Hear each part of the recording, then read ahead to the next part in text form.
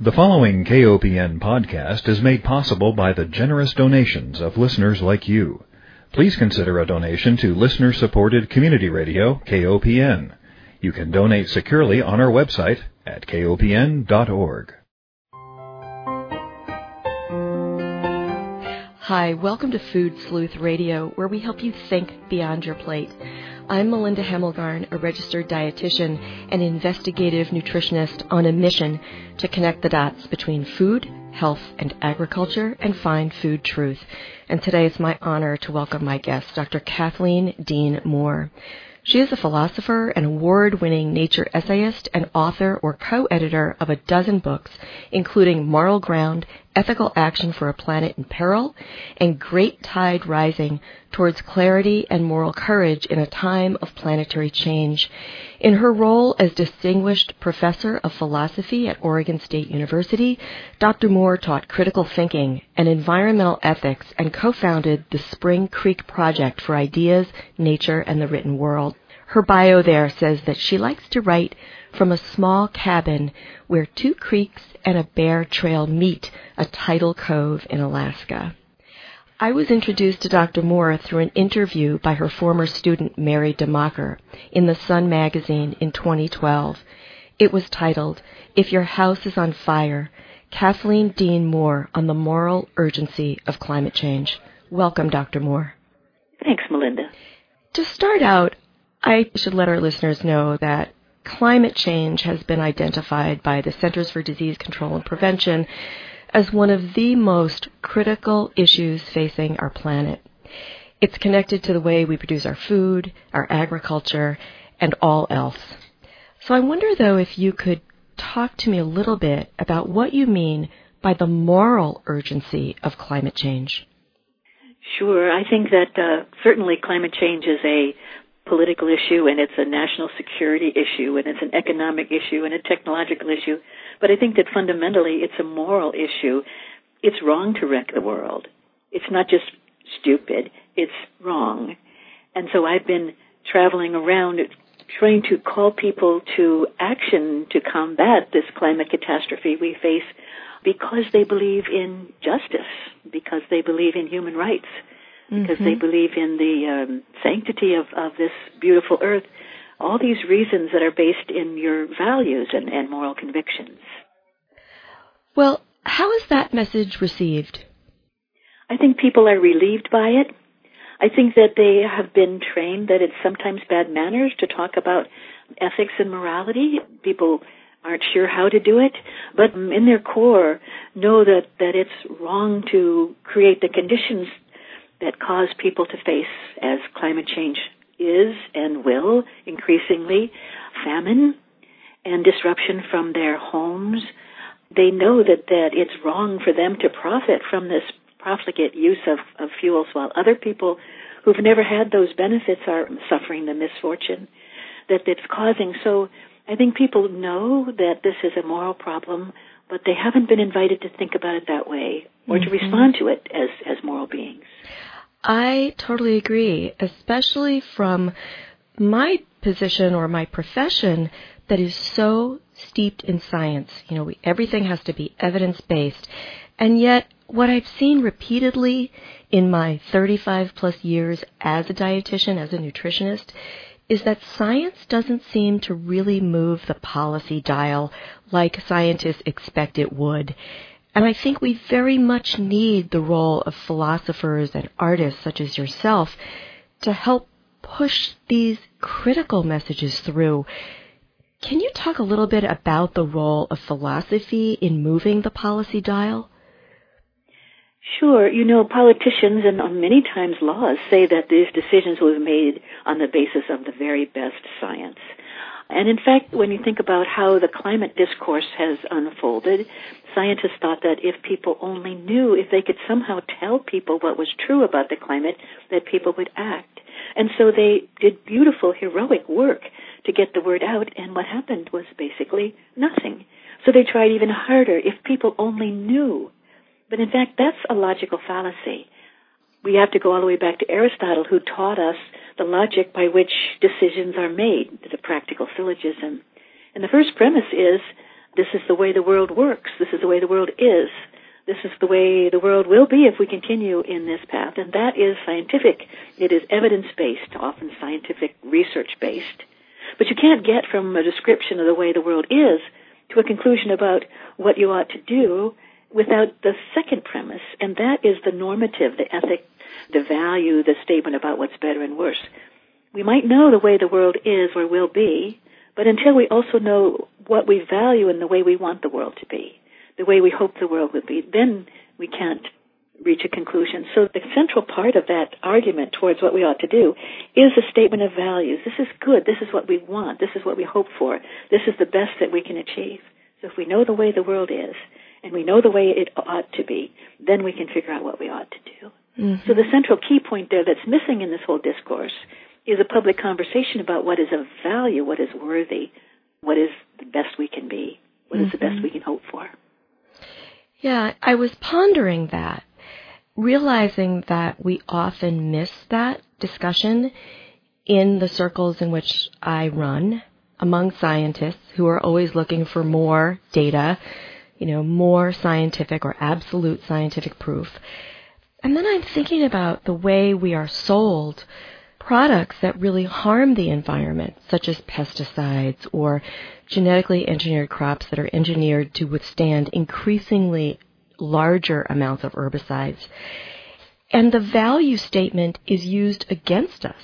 So, for example, we're told that the population is increasing. That's a scientific fact, although we could also look at reduced rates of fertility related to our environmental damage, but that's a separate topic. So let's assume that the population is increasing, scientific fact, and then the value statement is, well, we've got to feed these people. So on the one hand, we've got a method of feeding people through an agroecological model that works with nature, and on the other hand, we've got a more industrial process that is often subsidized by federal policies that is leading towards destruction of the water and the air and our children that we hold so dear. So how do I have conversations with this two-part value statement? Right, and you're right, that is the multi-part value statement. There are many values at play. And here's where a discourse, a conversation about what we most deeply value, what we most deeply find worthy is really essential. Yes, it's right to feed the world. Yes, it's wrong to poison people. It's wrong to plant these time bombs and seeds of destruction in our food systems. It's wrong to poison the soil.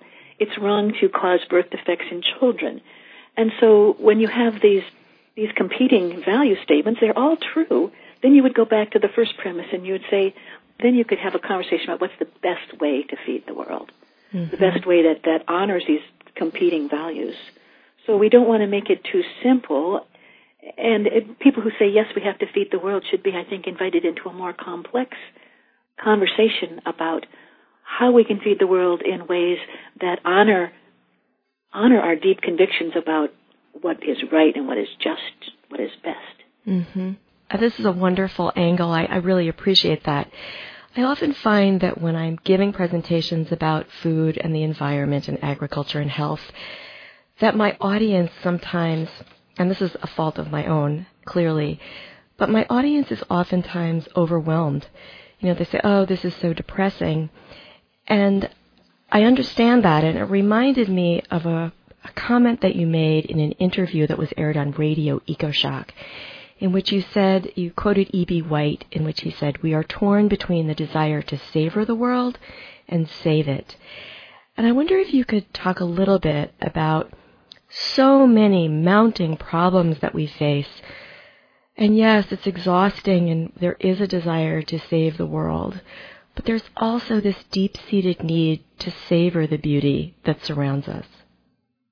They're not disconnected, are they? No. I don't believe that they're competing. I think that the more we recognize our love for the world, our dependence on it, this great sustaining relationship, this mutual nourishing, the more we're moved to action to protect it.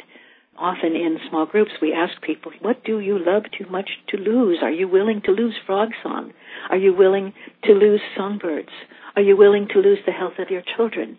what do you love too much to lose? And it's the love then that's the motivation for action. Because the next question then is, how are you going to protect those things that you so deeply care about? Mm-hmm. Yes, I really appreciated a comment that you had made in an interview in which you said obligation follows on the heels of love. Yeah, that comes from Aldo Leopold, who said, sing our love for the land and our obligation to it. And I think it's no accident that obligation follows on the heels of love. Yeah, absolutely. Because you are in the Pacific Northwest part of the country, and I am producing this show in the Midwest, we wake up in the morning and we hear different sounds and we are witness to different natural worlds. And yet, I think because of our disconnection to populations who are suffering the most from climate change, it's easy for us not to see some of the climate changes. I mean, yes, we hear news reports of violent storms, we hear news reports of fires, but you have an essay in Moral Ground by an individual who tells the story of the Inuit and what climate change means to that culture. And I wonder if you could talk a little bit about what you witness in the Pacific Northwest and specifically the Inuit population. Yes, Sheila Watt-Cloutier is the former head of the circumpolar Inuit people, and she says our way of life is based on ice, and so to destroy the ice is to destroy the material basis of our culture. It's a cultural genocide, she's saying, and she's claiming that people have a right to ice because ice is a necessary condition for their exercise of their right to life. Absolutely. That makes very good sense. And when you hear that the North Pole is 34 degrees warmer this past year than its normal averages, you start to understand the magnitude of the devastation that the northern people face. Who's paying attention to that? Where are these people going to go when they lose their lifeways? How are they going to recover the sense of community when they're deeply dislocated and moved from their homes? Those are problems that we really have to face. The issues that we face are often silent. Poison is silent. Disappearing animals are silent. The plants that are gone and the birds that are gone, they're silent. And the children who are not yet born, they're silent. The future is silent. And so we have to pay very, very close attention in order to hear this catastrophe that's unfolding around us. Mm-hmm. Yeah, I was moved by some comments that you had made in a lecture that was online in which you describe grandchildren who look up to us and say, "What were you thinking? Did you not think we needed clean water to drink and clean air to breathe?"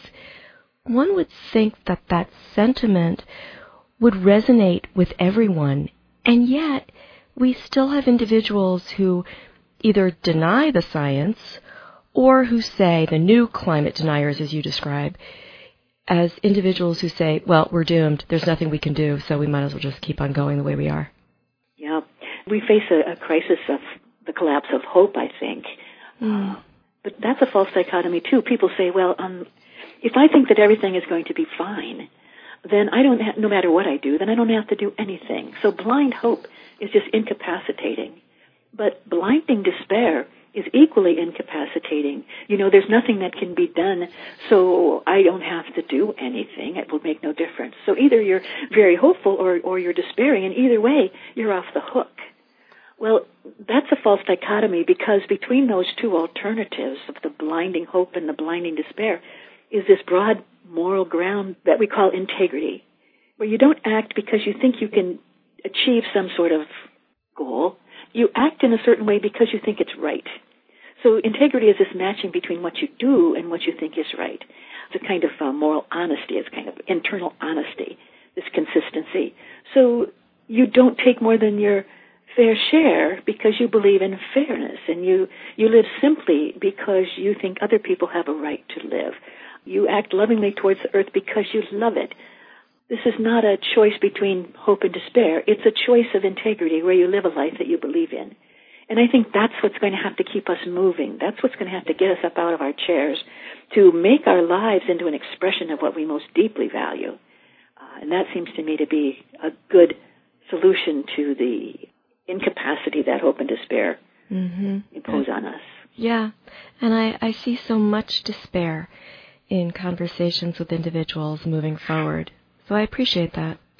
Listeners, if you're just joining us, you're tuned into Food Sleuth Radio, where we are speaking with Dr. Kathleen Dean Moore, philosopher and award-winning nature essayist and author or co-editor of a dozen books. I have 2 of them here in the studio, and I also have a document that I pulled off the web from your Spring Creek Project for Ideas, Nature, and the Written Word. And I wonder if we could talk a little bit about the Blue River Declaration, an ethic of the earth. It seems to me that we're at a hinge point in history where the old ways of thinking are not serving us, the old ways of thinking of ourselves as individuals, primarily in competition with one another, the old ways of thinking of ourselves as separate from, in control of the earth, that they're certainly not serving us. The old way of thinking that if everyone acts selfishly, things will somehow or another turn out okay in the end. And we said, we need to think about an ethic that is rooted in the way the world actually is. And if we pay attention to the principles of ecology, principles of resilience, the principles of interaction and interdependence, what kind of an ethic can we come up with? So I brought together 24 people from very different disciplines, and we did a marathon brainstorming, 36 hours, and we produced an ethic that is drawn from principles of ecology. And we have posted that as the Blue River Declaration, and people might want to take a look at that. I will absolutely provide a link on our radio show's website to promote this, because I think it's a critically important conversation to have. And I wish that everyone in kindergarten learned this, and I wish that every politician had to first take a class in ecology before they could write any kinds of policies, because I fear that we have a vision of our role as humans on Earth, rather than feeling as if we are a part of the Earth, we feel like we have this role of control. And if you look, for example, in some of the agricultural publications that some of the farmers receive free in the mail, you'll see images of control, where use this product, and it's given these macho names to control the weeds and control the pests, whereas the Blue River Declaration is really calling us to see ourselves as a part of the earth and perhaps question why these pests are so bothersome. Do you know what I mean? I do indeed. I call that the comic book superhero delusion. Yeah. That we are the ones who are in control, and that we would do so much better if we could just kind of smash down the natural forces and superimpose our own wills. That it's such a delusion to think that that's going to work better than trying very hard to understand the way the world actually does work, and then finding out how we can help the world nourish us and nurture us, and provide a kind of a reciprocity from the earth, so that as the earth gives us these gifts, we return gifts in ways that increase the capacity of the earth to feed us and help us and nurture us spiritually and physically. Mm-hmm. Is there anything else you want our listeners to know about the Blue River Declaration before I move on to 13 Reasons to Act? I do hope that they'll take a look at it. It's a deeply inspiring document because it does point to a different way. You know, we have to find a better way. Joanna Macy, the eco-philosopher, says there's 3 things that we have to do. The first is to stop the harm. The second is to find a better way to do things. And the third is to reimagine who we are in relation to the earth. And of course, all these things are deeply interrelated. And you're talking, I think, about step number 2, that there needs to be a great exercise of imagination based on the way the world works. Mm-hmm. And a repatterning of the way we think, which involves our educational system, It involves our houses of worship. It involves the conversations that we have at dinner parties. And I so often feel like these important conversations that are policy or political in nature, they're difficult conversations to have and not often or too often not welcomed. Because they challenge established and honestly quite profitable patterns in the short term. Mm-hmm. But there is a great joy in letting your imagination free. There is a great joy in working with the land. And at these parties, in these dinner parties that you mentioned, and in these conversations with people, perhaps that kind of joy in collective brainstorming could be brought to the table. Mm-hmm. How could we do this better? Exactly. Well, I think bringing your book, Great Tide Rising, to a dinner party would be a really nice step, a nice fun thing to do on these cold winter nights. And I really liked, you've got a list of reasons to save the world. And you write that it doesn't seem like an academic exercise to me. Sometimes it seems like a prayer, whispered at the edge of a child's bed. At other times it feels like the lyrics to a hip-hop song with crowds dancing and drumming, or maybe it's a call and response with two voices from opposite sides of an echoing canyon. And out of those 13 reasons to act, you then move to 3 key ones, and I wonder if you would like to speak to any of those. Yes, I have picked out 3 of these reasons to save the world. The first one has to do with our obligations to our children. Whatever's left of the world after we get done finding it out is the world they're going to have to live in. And to not save them something worth living in is an utter betrayal of our promises to them. You know, we hold our children in our arms and we say, I will give you the world. And that's turning out to be a lie. That we're going to give them whatever dregs are left after we've extracted what we need for our profligate lives. So if we love our children, then I can't think of anything more important for us to do than to everything we can to stop the corporate plunder of the world. That's the first one on my mind, maybe because I am a mother and a grandmother. The second one has to do with human rights. If we do truly believe that all people have a right to life, liberty, and the pursuit of happiness, then we have to be absolutely horrified at the prospect of the human rights violations that the climate change will and is bringing about. Massive disruption, people moving from their homes.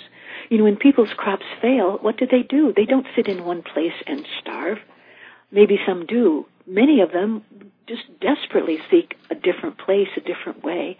Mass movements of people all around the globe in some desperation as people's islands sink, as their marshes take over and are flooded by salt water. What will these people do? If 99% of Africa is no longer suitable for agriculture, as people are predicting for 2050, what are the people going to eat? And if the fresh water supplies are inundated by salt water or poisoned quite intentionally by agrochemicals, what are the people going to drink? So the violations of human rights are massive and on a scale that we've never seen before. So that's reason number 2 that I've picked out.